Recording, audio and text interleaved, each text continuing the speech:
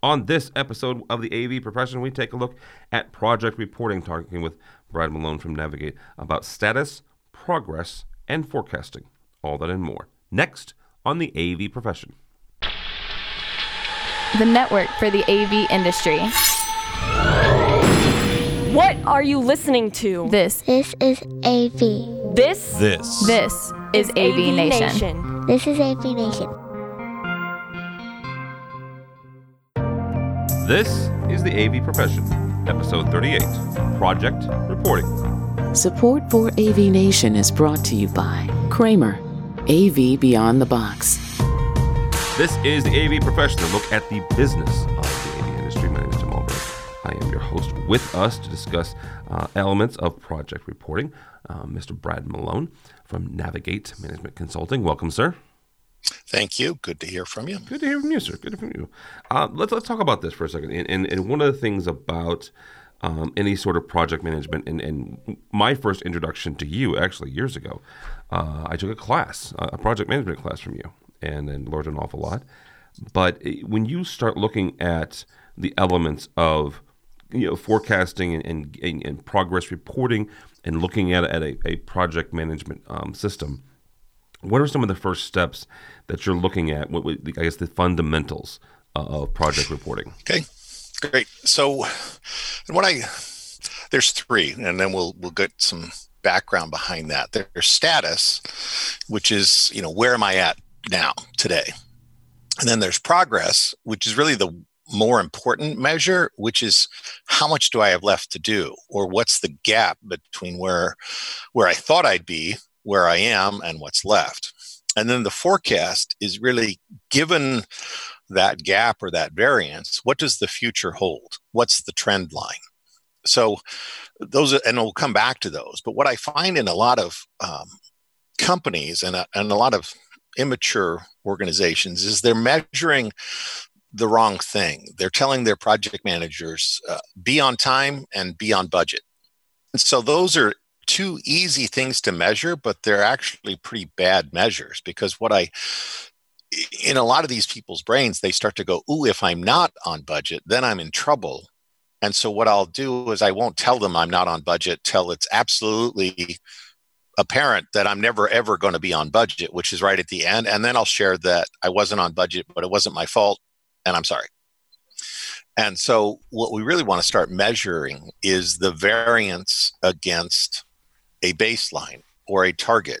And so when you win a project, you have a price, you have a budget, but that budget, based on who I received as a team, if I got the A team, my cost per person will actually go up, but the labor hours should go down because I have the A team. Yeah. If I have the C team, my cost per hour should go down, but the number of hours should go up. So the PM should have the opportunity to re-baseline, to say, okay, I got 150 hours, but given who I got, I'm going to really need 160 or 170 based on how I schedule the project. And those are phased, and it's like, now we're ready to go. We're ready to kind of leave, if you use the metaphor of a boat, we're ready to leave the dock and journey into the phases. I'm asking then my team every day, what did you get done? But more importantly, what did you have left? So if I gave them 16 hours, two people, 5 screens to do, and they spent the 16 hours and they got it almost done. Well, what they didn't get done is a screen. So they have a screen left to do, but they spent the 16 hours, which means that I've now got variance to pick up that last screen.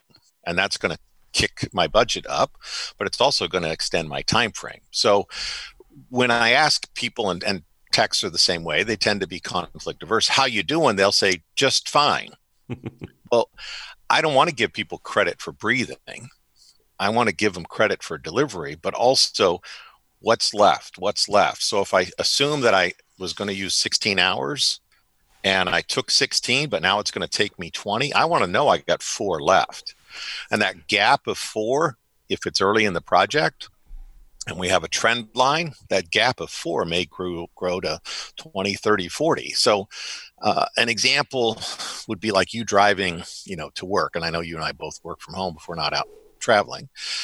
But if I had a 20-minute drive and it's, snowing slightly, and I'm saying, how you doing, Tim? Great. I've been driving 5 minutes. Well, that's status. Yeah. Progress is, but I just got out of my neighborhood and I got 25 to go. Well, we only planned on a 20-minute drive. So progress is way more important because that tells me what's left. And then the forecast is, I'm losing a minute for every minute I'm driving. So that 20-minute drive is actually going to take 40. If I was your boss or your customer, when would you want to know that you're going to be 40 minutes? I'd want to know that on the driveway. Yeah. And yet we often tell people at the 20-minute mark, oh, yeah, I'm going to be another 20 minutes. Well, now I can't do anything of if I'm your resource manager or ops manager, I can't move anybody around. We're already late. I mean, I can, but now we're being highly reactive. So those three things are really it's a paradigm shift. So I don't have status meetings anymore. I have progress meetings. Okay. In those progress meetings, though, and talk for a second, whether you find out, early on in the project or as, let's say 50% of the way or 75%, you do run into those hiccups. You do run into those issues because you're going to. How then do you correct to make sure you don't go over budget?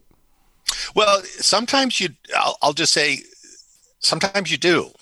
Okay. And it just is what it is. I mean, so that 40-minute drive, it's snowing. You saw it 20 minutes and it started snowing. Do I want you to speed? Do I want you to run other people off the road? Do I want you to get in a wreck and kill yourself? No, I want you to tell me it's going to take 40 as early as possible. And then with the rest of the team, including ops manager, sales, all that, how do we recalibrate the customer? Now, the price may be the same. That makes sense. It's like, well, we could have priced a 20-minute drive, but it cost us 40. Well, in that job, the company lost money, but we all knew about it. But what if the client said it wasn't going to snow?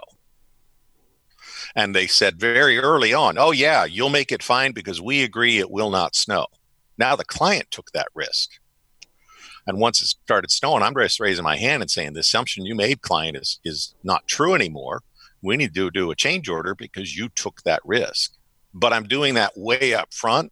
I'm doing that 5 minutes in versus 20 minutes in. And what I find is most people are rational with options. If you tell them early, again, tell the truth early with options. And then you just get into project management. And the options are, let's move scope. Let's move time if we can.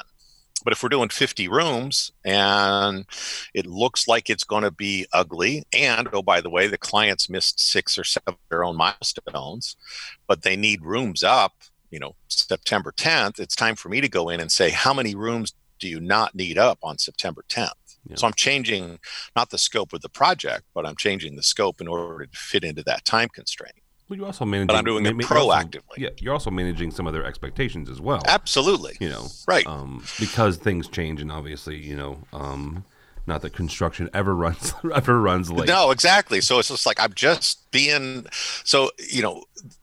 we'll probably do another one later on just metrics versus measures, and people confuse the metric with the measure. The metric I want to know is status, progress, and forecast. The measure that people get confused is, oh, so you want me to be on time? Well, to the maximum degree, yes, but I also want to know as early as possible when you're not going to be, and then what other side of the project pyramid can we manage if possible, and if we can't, then we have to move time. But I think that most people allow for change if they know up front why it happened, and that you have a plan to move against it. So that's why progress. So before the meeting, people come in and tell you the status. And you can look at the status and say, ooh, I'm not where I need to be. So the progress meeting is now, how do we catch up? What do we move? What do we do?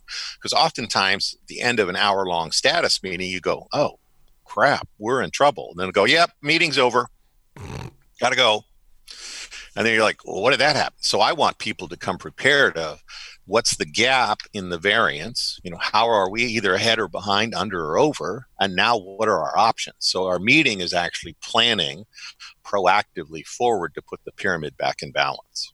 Mm-hmm. And then you just got to reward the truth. reward the truth, reward the truth, reward the truth. Because most of the time, you look at any survey by any client, and their number one concern is, I wasn't communicated enough early. Yeah, and honestly. And honestly, yeah. Right. So early and honest. And it's like, and we've got to teach our project managers to really, it's about status, progress, and forecast. And the thing is forecast is, if I'm behind now, the best I'll be is behind later, unless I do something dramatically different. Again, if you lost 5 minutes on your drive within the first 10, you're going to be 5 minutes behind for the rest of your drive, even if we went back to perfect. Yeah. So when people say, I'll catch up, what are you going to do? Throw quality out, bring the doorbell and run when it comes to service and let them figure it out, have a 80 item punch list and irritate the client there because we got almost done, but definitely not done. So when you start throwing quality out because I wanted to hide the metric of progress, then projects can really get painful. Yeah, absolutely. Well, that'll be a good place to stop, Mr. Brad Malone from Navigate Management Consulting. Thank you, sir. How do people get a hold of you or Navigate? Go to the Navigate website, navigatemc.com, or brad.malone@navigatemc.com. We've got your podcast and a lot of other blogs and videos out on our website, so please come. All right, thank you, Brad. For AV Nation, you can go by the website, avnation.tv. That's avnation.tv. You'll find this program and a host of others. Also, while you're there, check out our supporters section. These are the folks who help us financially, help us bring you the AV Profession, AV Week, Resi Week, and all the others. All that and more at avnation.tv. That's avnation.tv.